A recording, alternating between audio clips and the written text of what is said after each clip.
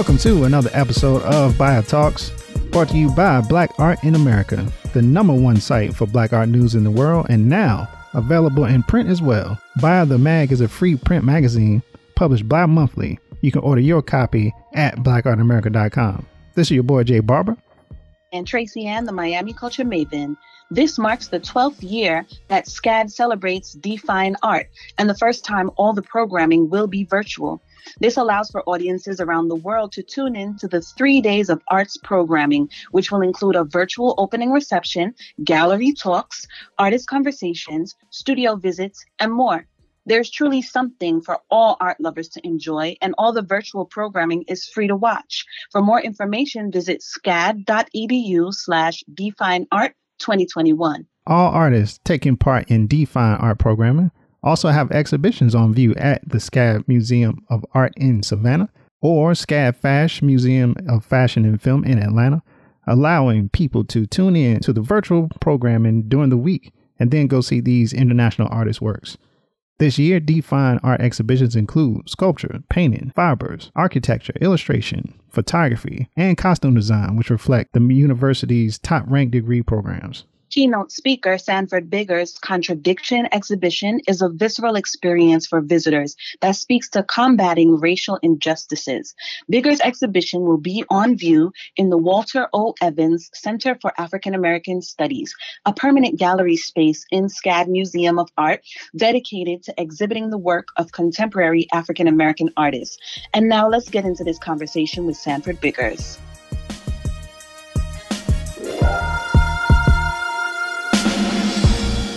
All right, this is your boy Jay Barber and Tracy Ann, talking with internationally known, locally respected multimedia artists. Also, the SCAD Define Art 2021 honoree and keynote lecture speaker, Mr. Sanford Biggers. How you doing, man? I'm doing okay. How you doing today? We're good, man. Excited to talk to you. Yeah, Definitely. Likewise.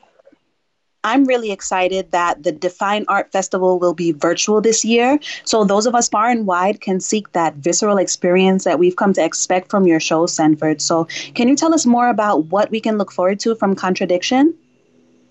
Yes. So Contradiction is going to be a compilation of works from probably over the last 10 or so years, maybe almost 15 years. So you'll see aspects, I have a very varied interdisciplinary practice. So I have sound works, video works, performance works, sculptural and painting works.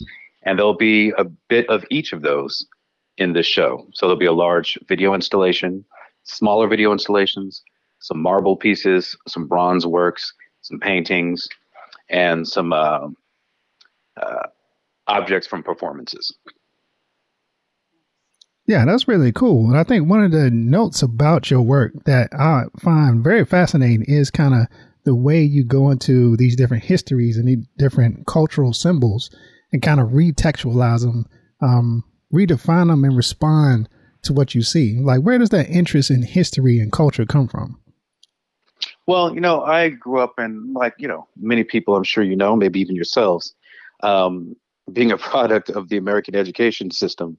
There was the need to have supplementary education at home because there were just certain aspects of our specific cultural history that obviously were not and still are not taught in school. Ironic that we're speaking about that in February, Black Mystery Month. Right. The irony. The irony. From a very early age, I always sought other information, beyond just what was given to me in class, but I might go to the library and look up the same story to see if there was another version of it, or speaking to my older brother and sister or my parents and them giving me the behind the scenes other aspects of history that was not covered in class. So that influenced at a very early age the kind of paintings I was even making. I'd be drawing or portraying people like Sojourner Truth or Gandhi or Thelonious Monk. And I would show those images to friends of mine, in our teens. And some people knew it and some people didn't know who they were. So I was able to explain and give the ideas behind some of those people and their motivations. And it was an educational platform. So as I've progressed and evolved as an artist, I found ways to do that and deal with more and more controversial or overlooked aspects of history and cultural significance. Mm-hmm. That makes a lot of sense. And I'm so happy that you just validated all of my weirdo isms as a child, because obviously they can blossom into something that informs the greater public and the communities around us. So thank you for that. I appreciate that very much. Yeah, my pleasure. I mean, I think that's one of the responsibilities I think of creators, but I also Mm-hmm. look at myself being part of a much larger diasporic, griotic, history, meaning that we're living and passing information as the griot did. So it's by word, it's by display, it's by illustration, as opposed to just documentation. And I think you talked a little bit about your travels, like all over the world, like even living in Japan for a number of years. And kind of, does that give you a sense of being more of a global citizen, like connected to all people across cultures? And do you look for that when you go into your new work? Well, it's interesting. I found, for me personally, it put me in a sort of a double or triple consciousness situation. So there's the Hmm. aspect of me being an African American living in Japan and all the Mm-hmm. different nuances of that. Then there was the larger one of me being an American living in, let's say, Budapest or Berlin. So there's those ramifications as well. So Mm-hmm. not only am I representing African America, but I'm representing America, and I'm being perceived, depending on the place, depending on the climate, as one or the other. Some people have an idea of African American culture being somehow distinct from the larger American culture. Other people, other countries see America as just America and don't know all those delineations. So, on some levels, I don't have to respond or be triggered or be worried about some of the things that I worry about on US soil, but I'm Right. also considering other things that I may not consider when I'm on US soil. And the last part of that is you start to understand your own home country a lot more by being detached from it. You see how other people perceive America, our policies, our actions, and those conversations are actually very fulfilling because you're speaking as people, giving perspectives about much larger things without being sort of pigeonholed. Do you feel a need to identify like yourself as African American? I know, it's a particular identity that we kind of here in America kind of exist in, that we always Mm-hmm. like feel like we're in a constant struggle for and against the Mm-hmm. implied black identity that's being put on us. Like, Mm-hmm. how do you sit with that? I mean, that's a great question. And it's unfortunate, but I think that's part of the conditioning of Americans, period. Doesn't matter what color you are, is that Mm-hmm. that dynamic is always in the background. And it really controls our interactions with almost everybody. And that's a very unique American condition. And I'm not trying to say that everything's ideal and perfect and paradise in every other country, because every other country has their problems. But Right. that feeling of always being second or third class in America is not only, sometimes a political reality, but it's also a mindset that can really, it could shoot you, it could stop you from striving things that you might if you weren't preoccupied with that. Right. You always have that consideration in the back of your mind, uh, Hmm. where you sit in blackness in any given space that you go into.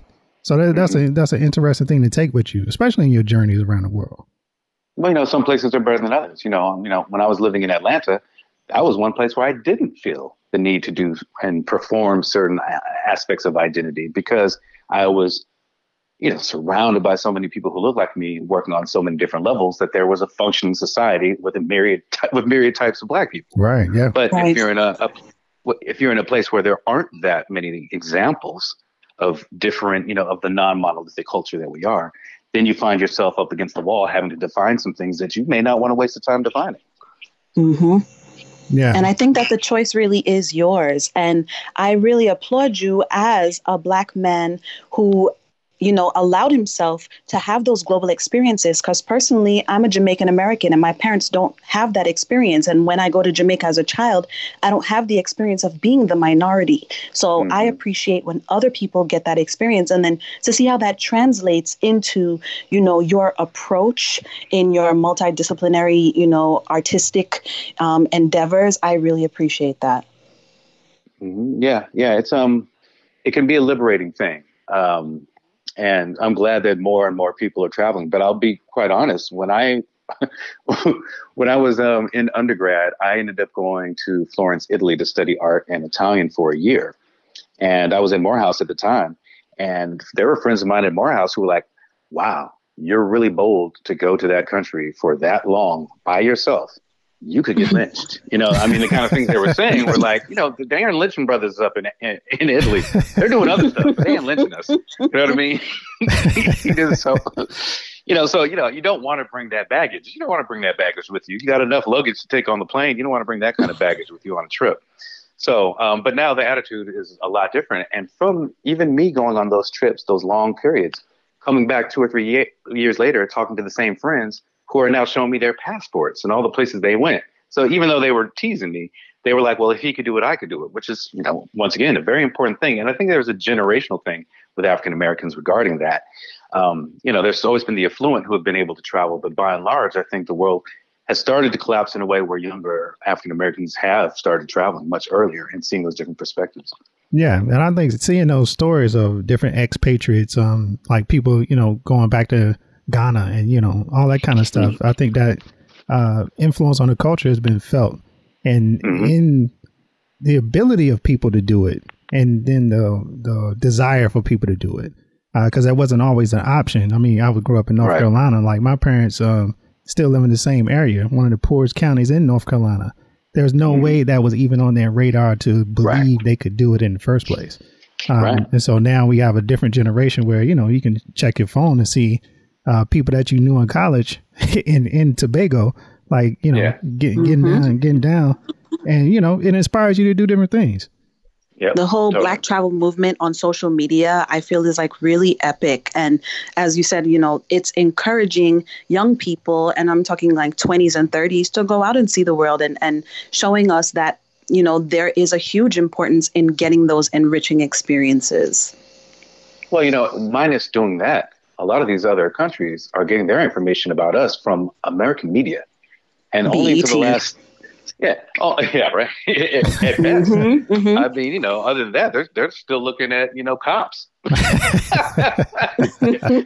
syndication in some other language. Right. You know. Yeah. So, it's a different thing when they walk outside their flat and they see a brother or a sister on the street and they have a conversation like, wait a second, you just blew my mind. You're not holding a basketball and you're not in the military. You know, these are the things that they assume are the reasons why we're in that country. Either you're entertaining or you're military. Right. But when you start to have conversations and they realize that, oh, no, I'm a professor or I'm an artist or, I'm a writer, other things start to pop up, then you're actually expanding people's minds. Yeah. I think this whole story lets me think about the ghetto bird tunic a little bit. Like, because in having these different experiences, you in this ghetto bird tunic has been having a bunch of different experiences, like just being on stage with performers like Saul Williams, right? Being in your videos, with you using them, being on display. Like, so what kind of energy does that give to your art? I know you talk about power objects and objects having internal aura. Tell us about that. Well, so the Ghetto Bird Tunic was a project that I did, probably a good 15 years ago. I grew up in LA, and we used to talk about the ghetto bird all the time, which is, slang for police helicopters. Yeah, watch out. They'd be over our houses all the time. So as I started getting deeper into sculpture and the language of the museum and how I would start to see objects from pre-Columbian and Asian and African societies that were, in a vitrine with a definition of how it was used. And this was used for a ritual or a coming of age, rites of passage thing. And I started thinking, myself and all my friends figured out ways to not get hit up by, the ghetto bird or cops in general growing up in Los Angeles. And I was like, what if you could put on a coat? And if you went outside in the coat and you were able to navigate without getting picked up by the cops, then that was a rite of passage. So there's a bit of sarcasm, dark humor in that idea that every young Black person at some point learns how to dodge and avoid the cops. But I just ended up making a whole outfit for the rites of passage. Once you were able to complete that, you get that, full-length feather coat. So I made 3 versions of that. You'll see the full-length one. There's one for toddlers because, you can't start running too soon. Yeah. And then I put them in museums.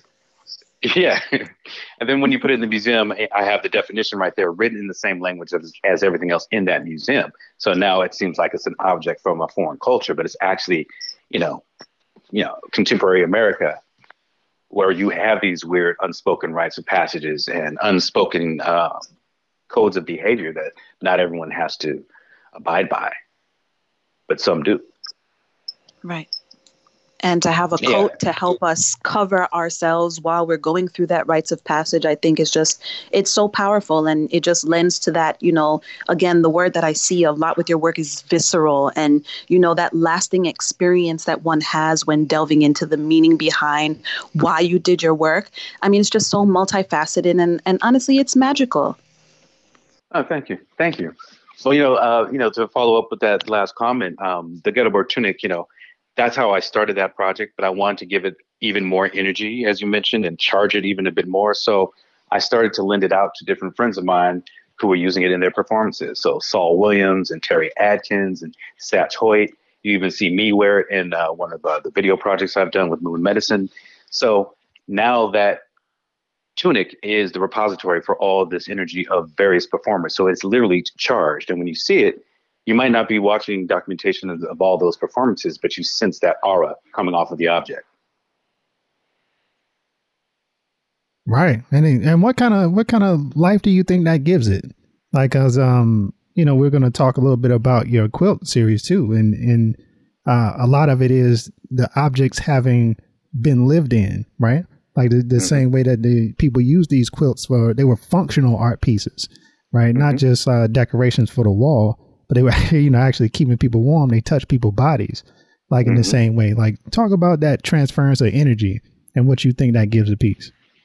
Well, I think that goes back to that idea of the work being visceral, is because your body automatically reacts to the quilt because it knows what the quilt's there for. It's for your bodies, to keep you warm and comfort you. You sense all the other hands that made that and why they made that, the care, the sensitivity, and so on. So when you're looking at one of those quilt works, not only are you seeing all the imagery and where I've painted and drawn on them, but you're also imagining how would that be to be wrapped up in? Would I wear it? Would I sleep in it? So even though it's on the wall, it's still performing in some way. And even though it's an artwork, it's also a personal piece in another way. So they're working on, I think each one of those pieces is doing multiple things. Mm-hmm. And I think that also, just going back to Ghetto Bird really quickly, the energy that, the rites of passage in actually being able to wear that has with it, it makes me think immediately like, oh my gosh, what opportunity would I get to be able to wear that coat and add to that, rites of passage type of energy that then gets passed on, just like oratory history. I love that. Mm-hmm.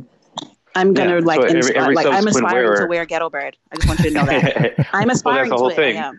Well, once you wear it, you end up being part of the history of that piece, and you're sharing that history with everybody else who's worn it. So it's almost a living thing. Power object. I love the idea. I love it. Yeah. So let's move to some of your quilt works. Is this your current series that you're working on, or is it kind of just an ongoing thing? It's an ongoing thing, but the current exhibition I have up now at the Bronx Museum is called Code Switch, and it's a compilation of around 60 of those quilt works. And I've been working on that series for around 10 or close to 12 years now. And essentially what it is taking antique quilts that have been discarded, quilts that are donated to me, quilts that I find in thrift stores or online, and then painting and collaging and drawing directly on those quilts to create another artwork. So I see myself as a collaborator working with the original makers of those quilts. And what you end up with is sort of a cross-generational palimpsest or conversation in those materials. And one of the reasons I got interested in the quilt was because I read in an exhibition years ago that quilts were supposedly used on the Underground Railroad as signposts. So as escaping enslaved people were coming from the south to the north, if they come to a safe house and they see a quilt of a certain pattern or folded a certain way or placed at a certain location, it gave coded information like the safe house is under surveillance, keep moving, or it's safe, you could stay here tonight, or follow the drunkard's path to the North Star and make a turn here or something like that. So, historians have debated for years whether or not that's true, but as a vernacular history, it still persists. So that's sort of how that project got started for me. So now I see myself as, adding to code that already exists on those quilts. And then someone in the future could read it and they're seeing all of this American code. Right. And so tell me a little bit about, you say you got most of the work was donated to you. Tell me how that happens.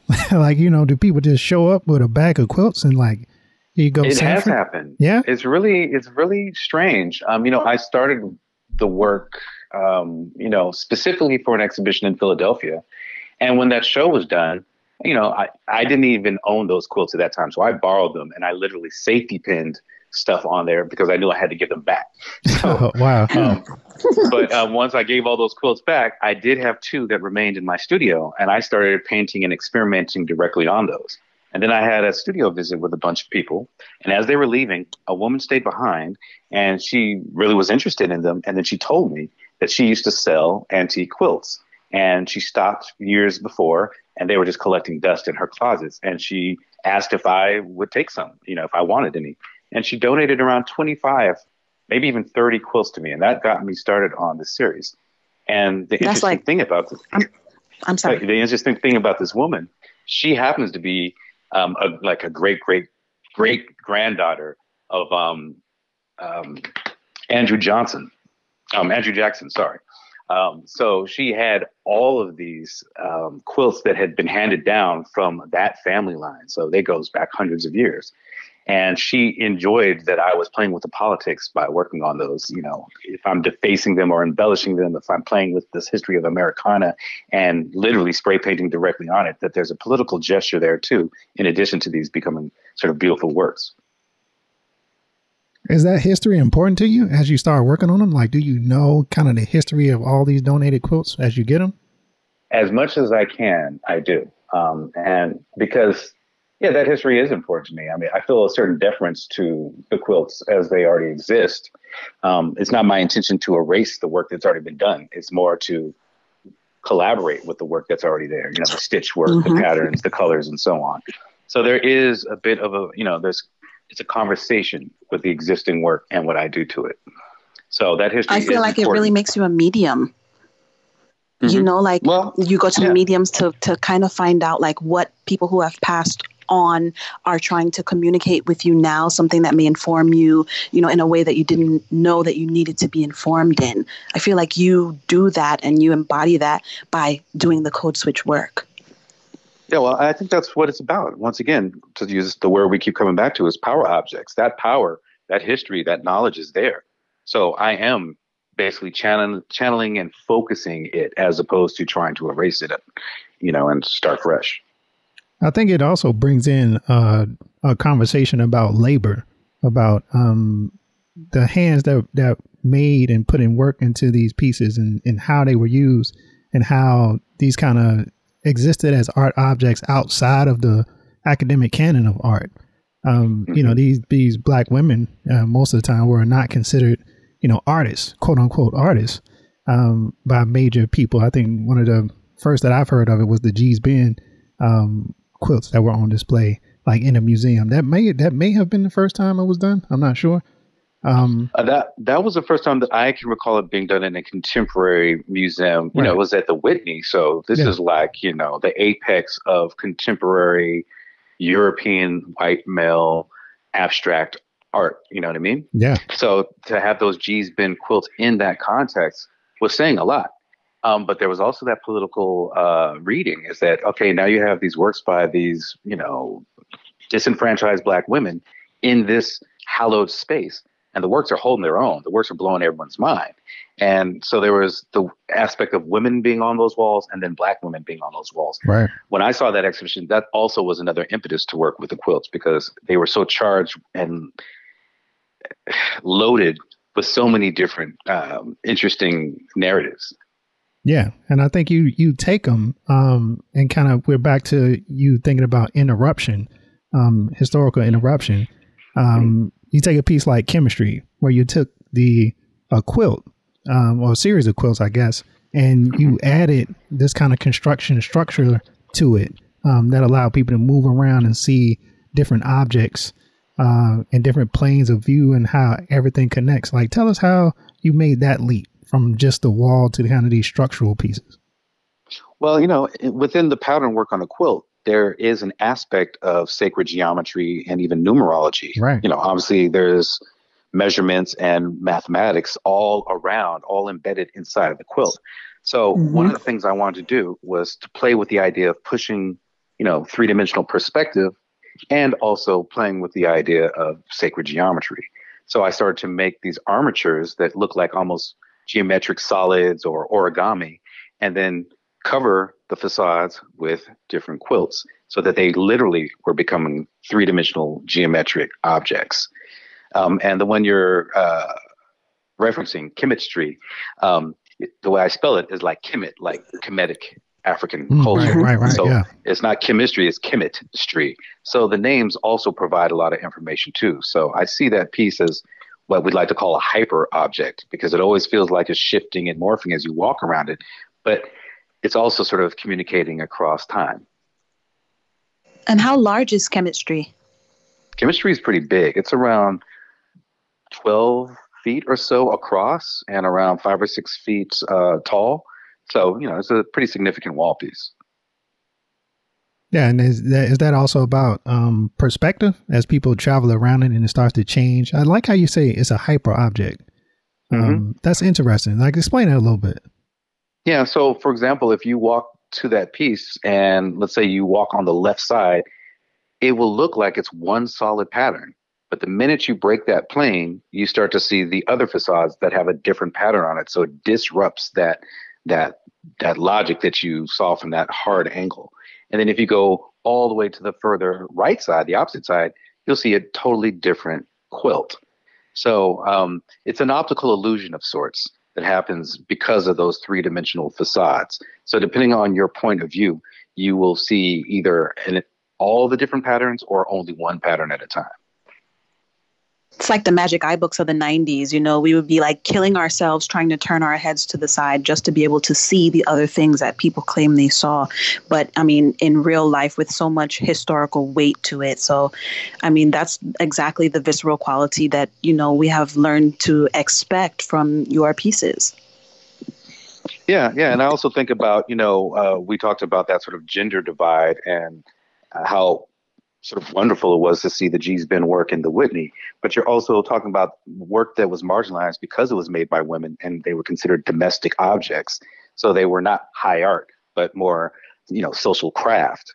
But when you start to add and complicate, those pieces with the geometry and those platonic solid references and so on, you start to see a much more complicated language that the work these women were doing actually is communicating from.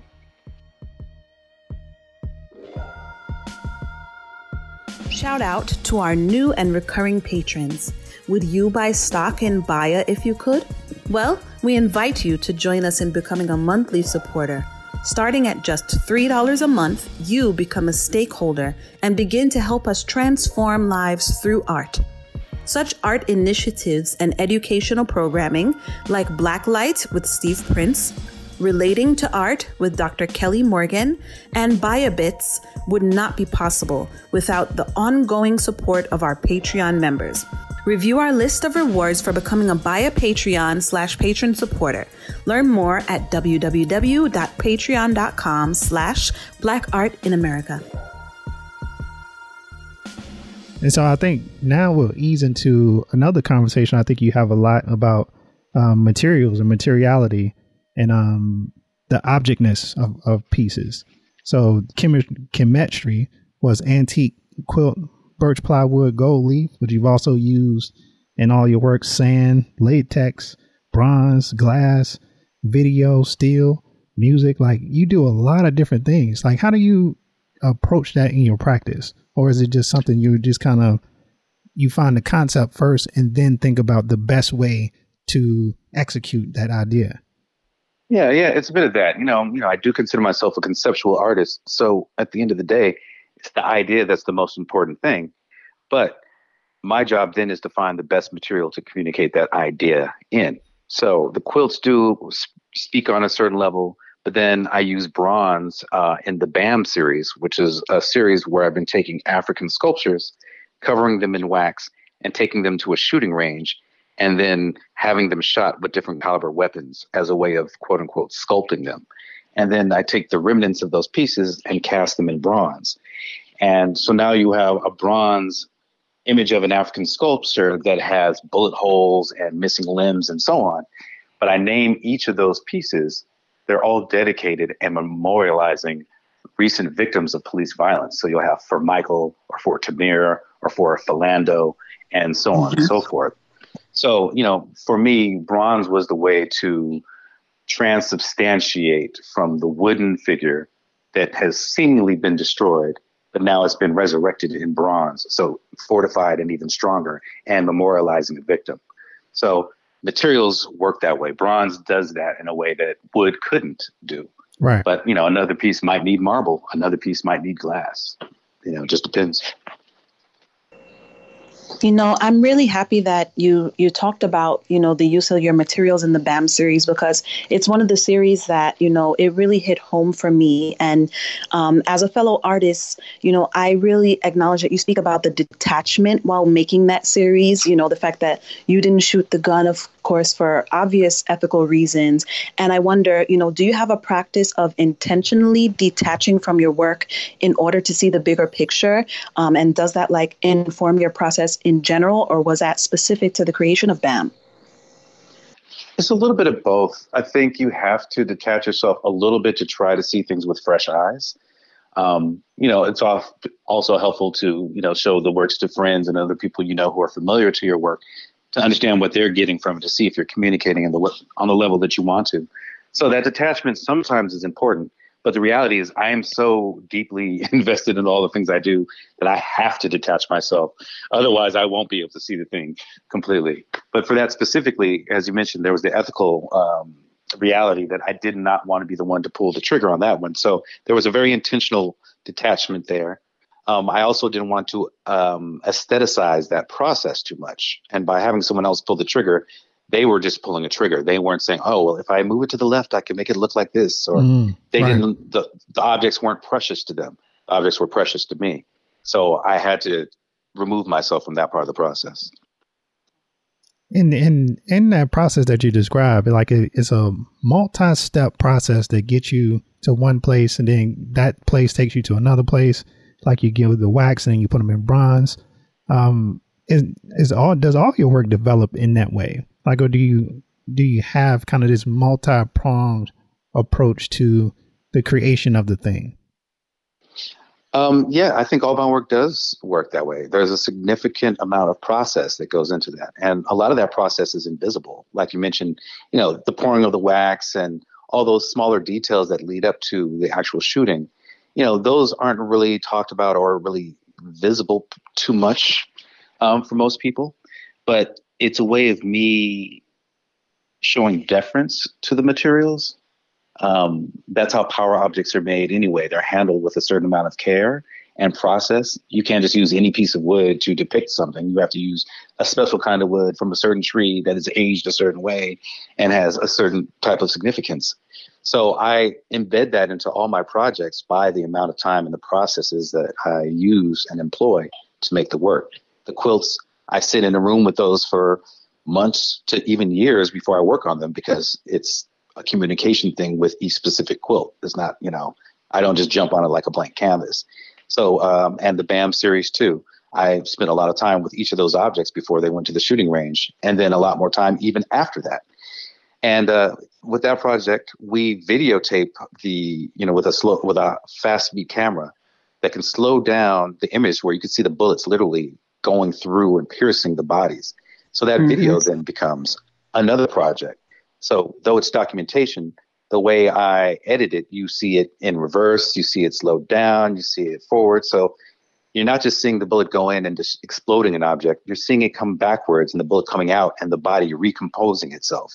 So it's a continuum. It's not just death, it's life and death cycles. That's actually my favorite part of the videos, like when you see the reversal of that, because it gives me hope that maybe we can create that reversal for some of our future youth, and everybody won't have to have, that experience, because it seems to me sometimes that it's just unending. Every day we hear another name of a Black person who has been, brutalized, by the police. And so I love that part of the video because it leaves, the taste of hope on the tip of my tongue. Right. Well, when you see the show at SCAD, there'll be an installation called Infinite Tabernacle. And once again, it's all in the name. It's a tabernacle. It's a shrine to some of these victims. And it's infinite because we know that this has been going on for 400 years and probably will not stop anytime soon. But like you're saying, I'm trying not to let it be just about the pessimism of those events, but also the potential to keep those names in our mind, to keep speaking those names so those people and their memories and their sacrifice lives and informs our future. Does it ever weigh on you to embark on these like really intense projects like that? Like as you sit with the different sculptures and you're honoring these victims, you're sitting with that. You've been doing it for years, right? And so how does it affect you, like on a mental, emotional level? You don't have to go to, Dr. Phil on me, but, how does it affect you to be in that mode for so long? Well, I had to stop making those because, the unfortunate reality is I could spend the rest of my life making those pieces because every couple of days you hear of another person. You know what I mean? Yeah. So I had to literally pull back. This is maybe a form of detachment, is to pull myself back and say, you know what, I can't do any more of those. I think what I needed to say about that has been done. So, though I may go and do another one in the future, I'm not planning to in the immediate future because it's just heavy. It's a lot to process. And we're all being inundated with that and we're all processing it. So sometimes you have to try to take a break to find another approach or another strategy of coping. Oh, for sure. I think about that, and for some reason it popped into my mind. I forget the artist, an African artist. She uses cow hides, but she goes and she processes the hides the same way that her ancestors processed the hides before she started working on them. And I think about that kind of labor and intensity that goes into it. When you do that, are you in processing the materials without knowing the function that's coming, or do you always have an idea of a goalpost that you're looking for? Sometimes it's doing that process that then takes you to the goal or to the completion of the work. In fact, that's a really great question because the process itself sometimes delivers the piece, and it's a strategy that is well employed by artists. Is when you hit a wall, you don't necessarily know where their goalposts are. Yeah, just get your hands dirtier and dirtier, and through that process, something will start to, the light bulb will sort of turn on, and you'll know exactly where you need to go to complete the work. Her name was Nandifa Ntumbo. I'm sorry about that. Yeah, I couldn't. It's hard to remember all these names of all the art you take in sometimes. But I completely understand that because I do woodcuts, like printmaking type process. So a lot of my ideas are kind of funneled through what you can get out of printmaking. Does that make sense? Mm-hmm. And but I appreciate how you can kind of transcend these kind of material boundaries almost, even like practice boundaries. Like it's not just painting, it's not just sculpture, it's not just video. Like it's a kind of an amalgam, a mix of it. Like, have you always thought about your work as one big gumbo, putting stuff together? Yeah, well, it's funny because when I was younger, I would have art mentors or professors who would say, okay, I see you doing this painting here, but you're also doing that sculpture. And I know you were writing music last night. You can't do them all. You have to choose one. And I remember hearing that so many times, and it just didn't feel right. It didn't sit with me because I've always worked in all those forms all the time. So, like I said, the only way I could really describe it is I'm trying to create a language, and it's a complicated language. It's maybe a better metaphor is I'm trying to create a statement, and that statement might need to use different languages. Some things are better expressed in French. Some things are better expressed in German, some better in English. I see the same with materials.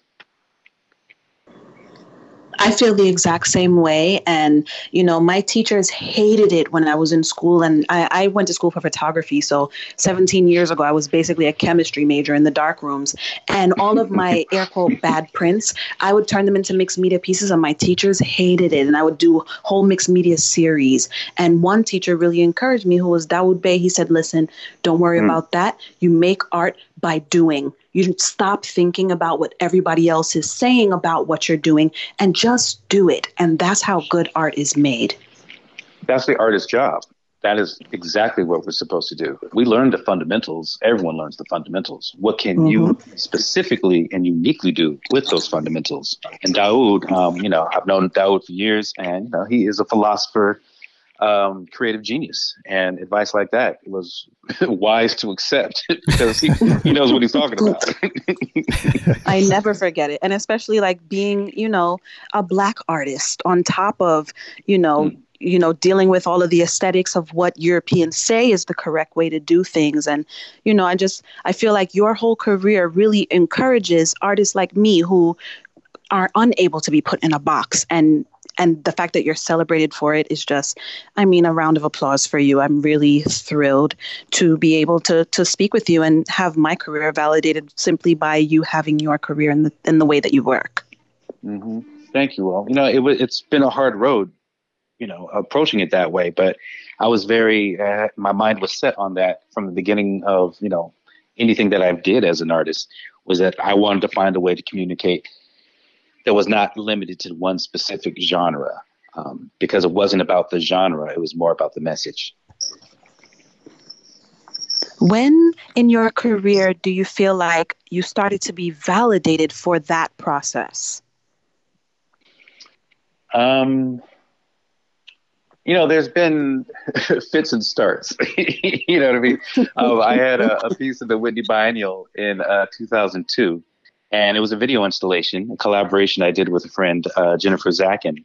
And, I loved that piece. It was a great video installation. I feel like we did what we were supposed to do. And the fact that it was in the Whitney was a huge validation. But of course, now everyone expects you to just do video works. So then I would have to sort of reinvent. I personally wasn't reinventing because I was already working that way.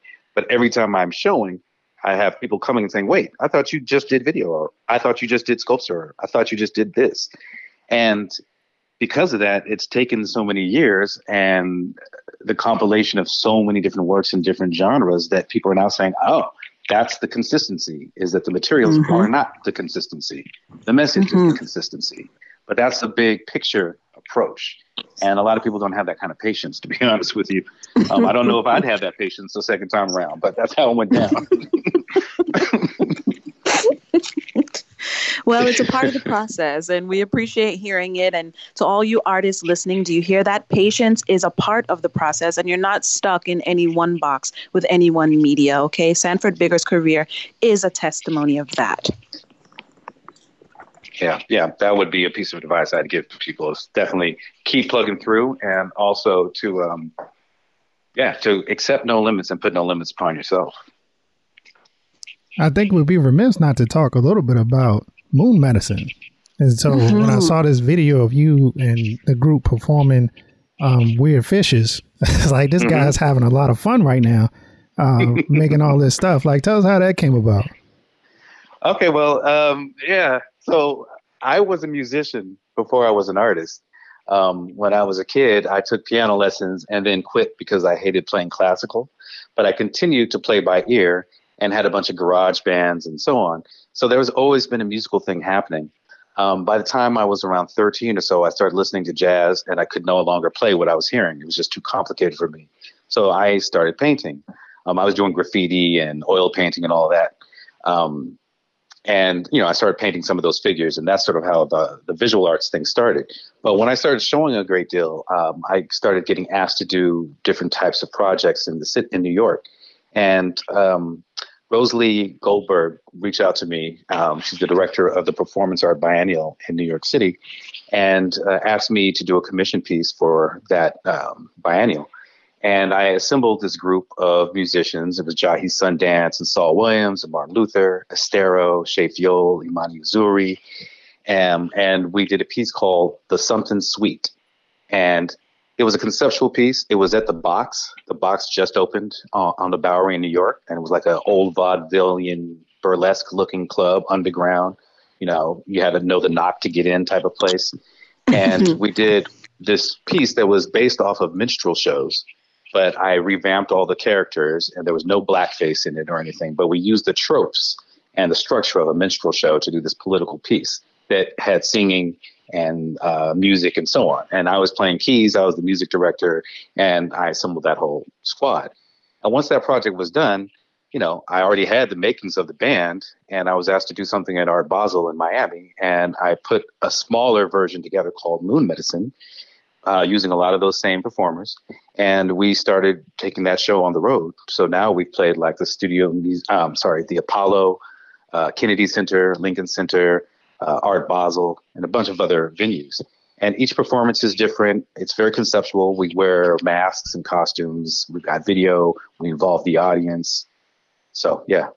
How much of that is just you cutting loose and having a good time rocking with your friends?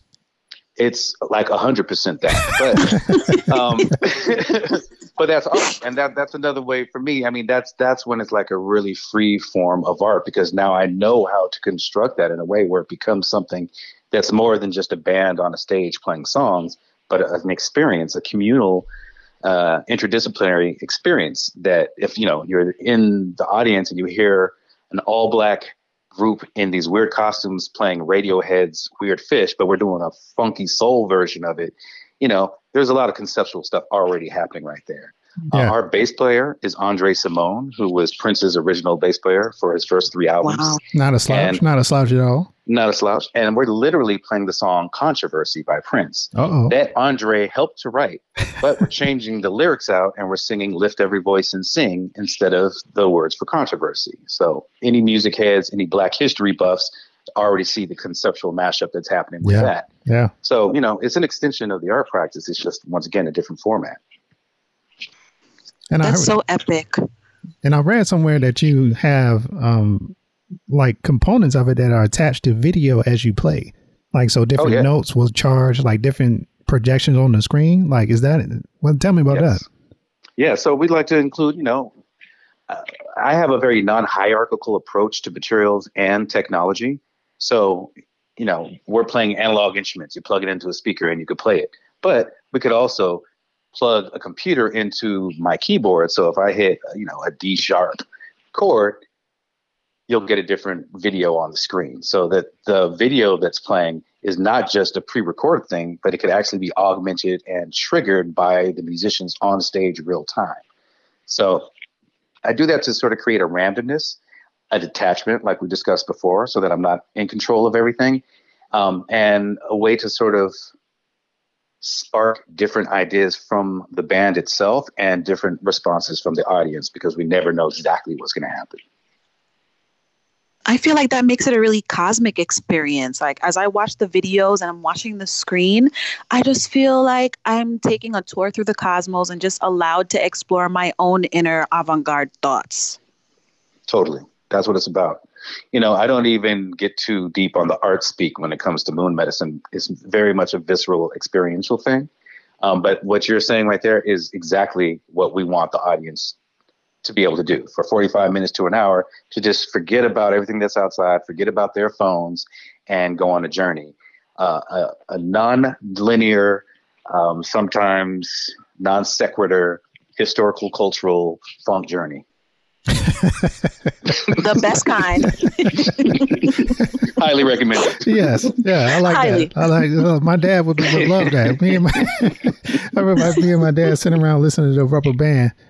Boots' Rubber Band together. So yeah, so you know that's all my day, vibe. Yeah, all day. I feel like that could be a bar for friendship. Like, if you put on Moon Medicine and the person next to you is cringing or something, like, we can't be friends. Like, we don't match. You know, you can't have this experience with me. Okay, that's fine. You're on a different level of friendship. You know. Well, I'll tell you, we had this show once. I won't say the city, but it was a largely white audience, and we were like, too bad. We wish there was more of a mix here, because you need a mixed audience because some of the signifiers are talking to one group and then another to another group and another group. And it's the most fun when it's a mixed audience and you see different eruptions from different groups throughout the show. But we had this one, and we came out in our mask wearing trench coats with loudspeakers and horns and going through the audience, sneaking up on people with these scary masks and using the megaphone behind them while they're like the DJ's on the stage. So it was freaking people out. And then we got into this whole thing where we interrupted the whole broadcast and the lights went down and you got a presidential alert on the screen. And we started, making some pointed remarks here and there without putting too many names in it. And, I saw like a good 7 or 8 people get up in a huff and they walked out of it. And, it's a good bar setter. I was like, oh my God, people are leaving. And then I was like, that's probably a good thing. You can't pay for that type of theater because there's a whole bunch of other people who stayed who were happy to see them go. And that became part of the energy. It's a great bar setter. I promise you, if my friends cannot get down with Moon Medicine, then we're friends on a different level than I originally thought. That's all I'm saying. Mm-hmm. Yeah, that's pretty awesome, man. So with you in your life, as we kind of bring this thing to a close, tell us what you're working on right now. No spoilers, but, just give us an idea of the newness that you got in the studio.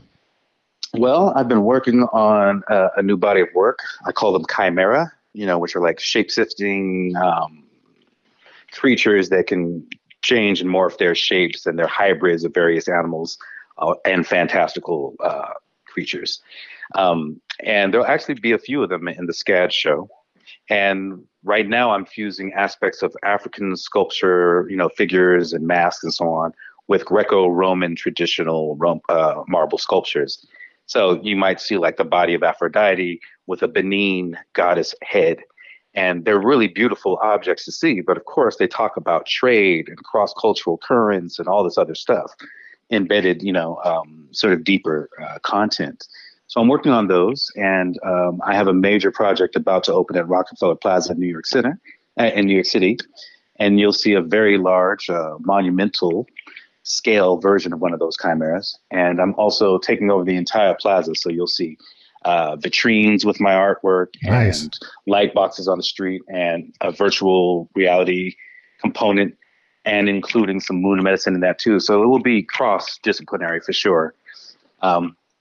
And of course, there's the SCAD show coming up, and the Code Switch show that's at the Bronx is going to Los Angeles. It should open there in the summer.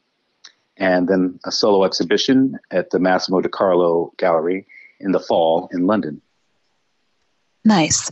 So now the chimeras are kind of like in themselves contradiction. So did that inform why you entitled the SCAD exhibition Contradiction? And what's with the slash in between? Tell me about this. Well, in a lot of conversations I've been having with writers and scholars, curators lately, we've started to look at my work in a very syntactical way. So it's not just about objects, but about, as we've been talking about, a form of communication and setting up a certain type of language. So that even as you look at the quilts, you can tell that somehow each quilt is almost like a roadmap for understanding other projects I've done. So contradiction is a way of sort of looking at it as a form of diction, but it's also not giving you one specific read. So it is contrarian. It contradicts itself. It's not a smooth narrative. I don't see life itself as a smooth narrative. So on some level, it just further complicates this idea of syntactical objects and installations. So I think that's why we went with the name, the title for that. And it's also, sort of like that Moon Medicine experience. It's not for the audience to leave with one specific point of view, but to leave with multiple points of view. For sure. And that's Contradiction. It runs February 23rd through August 15th at the SCAD Museum of Art in Savannah, Georgia. I want to thank you so much for coming on and talking to us, man. This has been really been a pleasure, man. Oh, thank you both. This has been a wonderful conversation.